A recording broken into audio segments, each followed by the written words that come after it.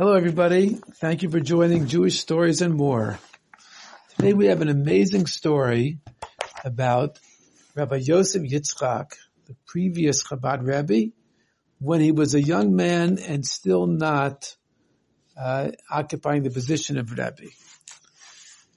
This story took place in the times of the Tsar, late 1800s to early 1900s, when the Tsar was the king of Russia. It was a very cruel government, and quite often there were pogroms arranged against the Jewish people and decrees and so forth. And one day, the Rebbe of that time, that is the Rebbe Rashab, Rabbi Shalom Dov Ber, called his son, Rabbi Yosef Yitzchak, into his office. And he told him that there was a very dangerous decree that was scheduled to be passed, and that this decree would be very dangerous because it would force rabbis to do things against the Torah, and it would make changes in Jewish education that would be very disastrous for the Jewish people. It's very important that this decree not be enacted, he told his son, that this decree not become part of Russian law. Rabbi Yosef Yitzchak asked his father, how long should I stay in Petersburg, the capital, trying to work on this decree?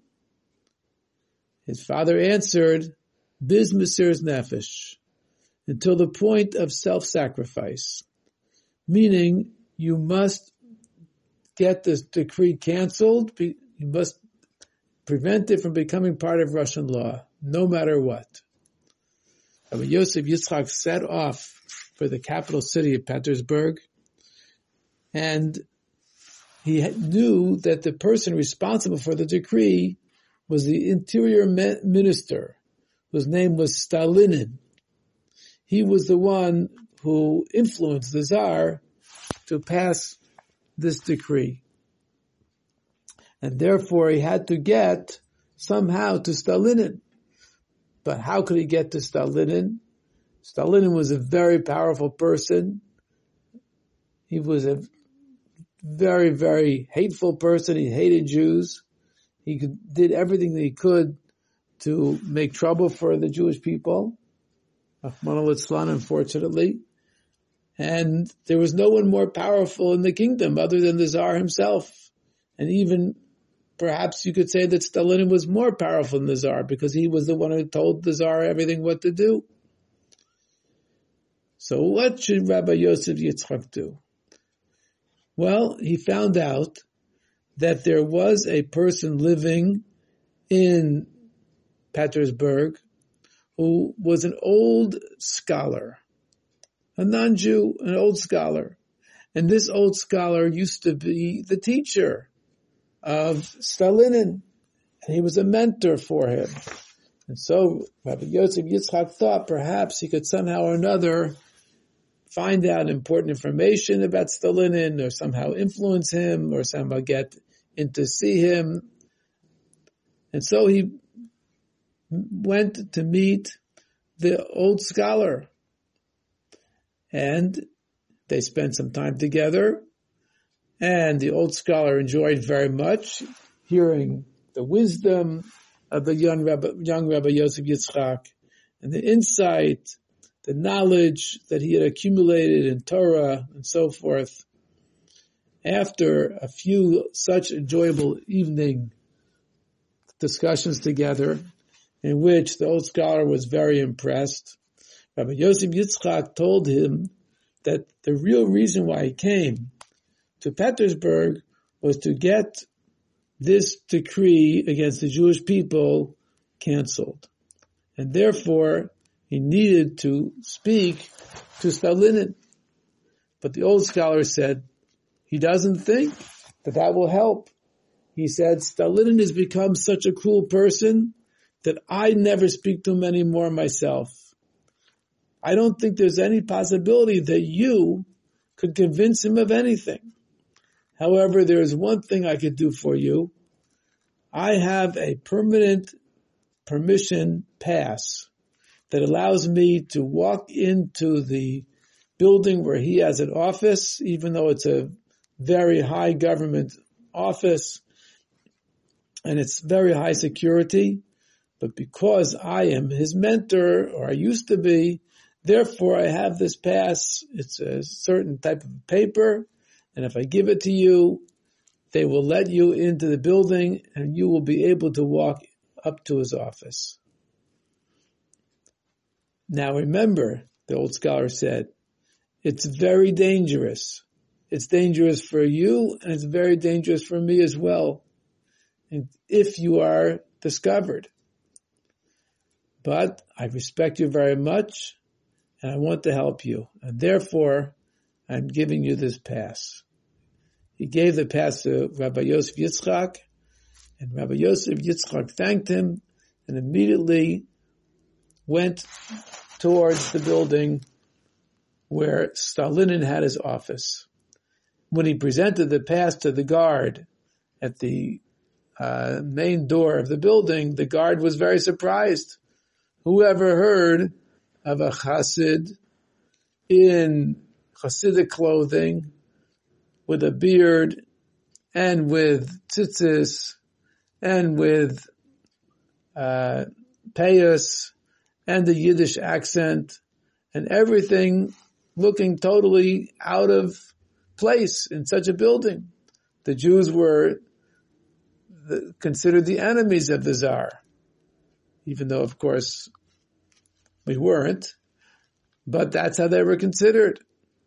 And therefore, the guard was very surprised, but he looked at the papers, and everything seemed to be in order. It seemed to be perfectly legal. So he waved him on in. Rabbi Yosef Yitzchak entered the building.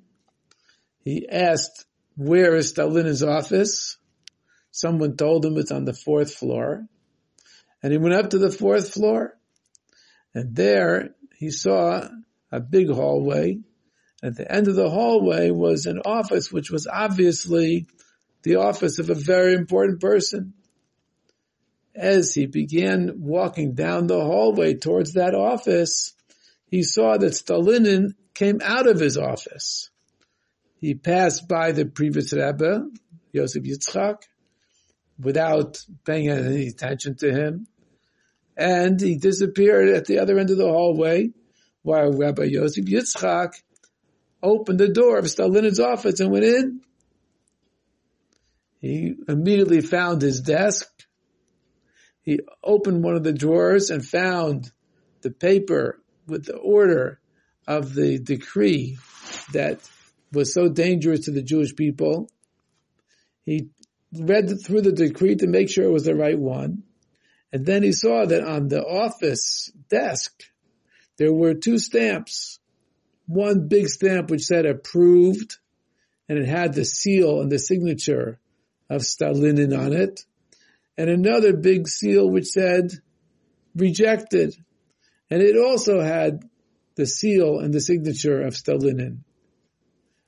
Rabbi Yosef Yitzchak took the seal that said rejected, and he stamped it on the papers that had the terrible and dangerous decree, and he quickly put it into the middle of a pile of papers that were going to be taken out and would become law. He quickly closed the drawers, put everything back the way it was before he came, went out of the door, closed it behind him, and left the building. Baruch Hashem, his work was successful, and that decree never became law. What do we see from this story? That sometimes we have to do things which may be dangerous. Sometimes it could happen that a person has to actually put his life on the line for Jewish people. The truth is, even today, in Israel, every soldier and every policeman is actually putting his life on the line or her life on the line to protect Jewish people. Most of us don't have that kind of danger. What is our Mesiras Nefesh? In what way are we facing up to the biggest challenge? Well, it might be that in the morning, when we first wake up and we say, Moda'ani, our Yetzer Hara says to us, stay in bed. Who needs to get up and do Torah and mitzvahs? Just don't worry about it. Or maybe we'll be passing a store and there's something that smells so good in there. And we know that there's a big question about whether it's kosher or maybe it's for sure not kosher. But sometimes the doubts are the hardest. Maybe something which we're not sure is kosher. And the Yetzer Hara says, go ahead. What's the big deal? And we have to stand up to the Yetzer Hara and say, no, we're not listening to you. We are going to do what we're supposed to do according to the Torah and the mitzvahs. And the Rambam explains that even one good thought, one good word, or one good action can tip the scale and bring Mashiach immediately. And so, to take the example, the previous Rebbe, he was not afraid of anything. He was certainly not afraid of his Yetzer Hara. And we can also imitate this kind of behavior, not to be afraid, not to be shy, not to be too humble, and to do what has to be done. Learning extra Torah, doing extra mitzvahs, learning about Mashiach and redemption, learning about everything in the Parsha that we can, Mishnah, Gemara, Halacha, all other parts of Torah, and doing as many mitzvahs as we can. And certainly this will bring Mashiach quicker. May it happen immediately. Thank you for joining Jewish Stories and More.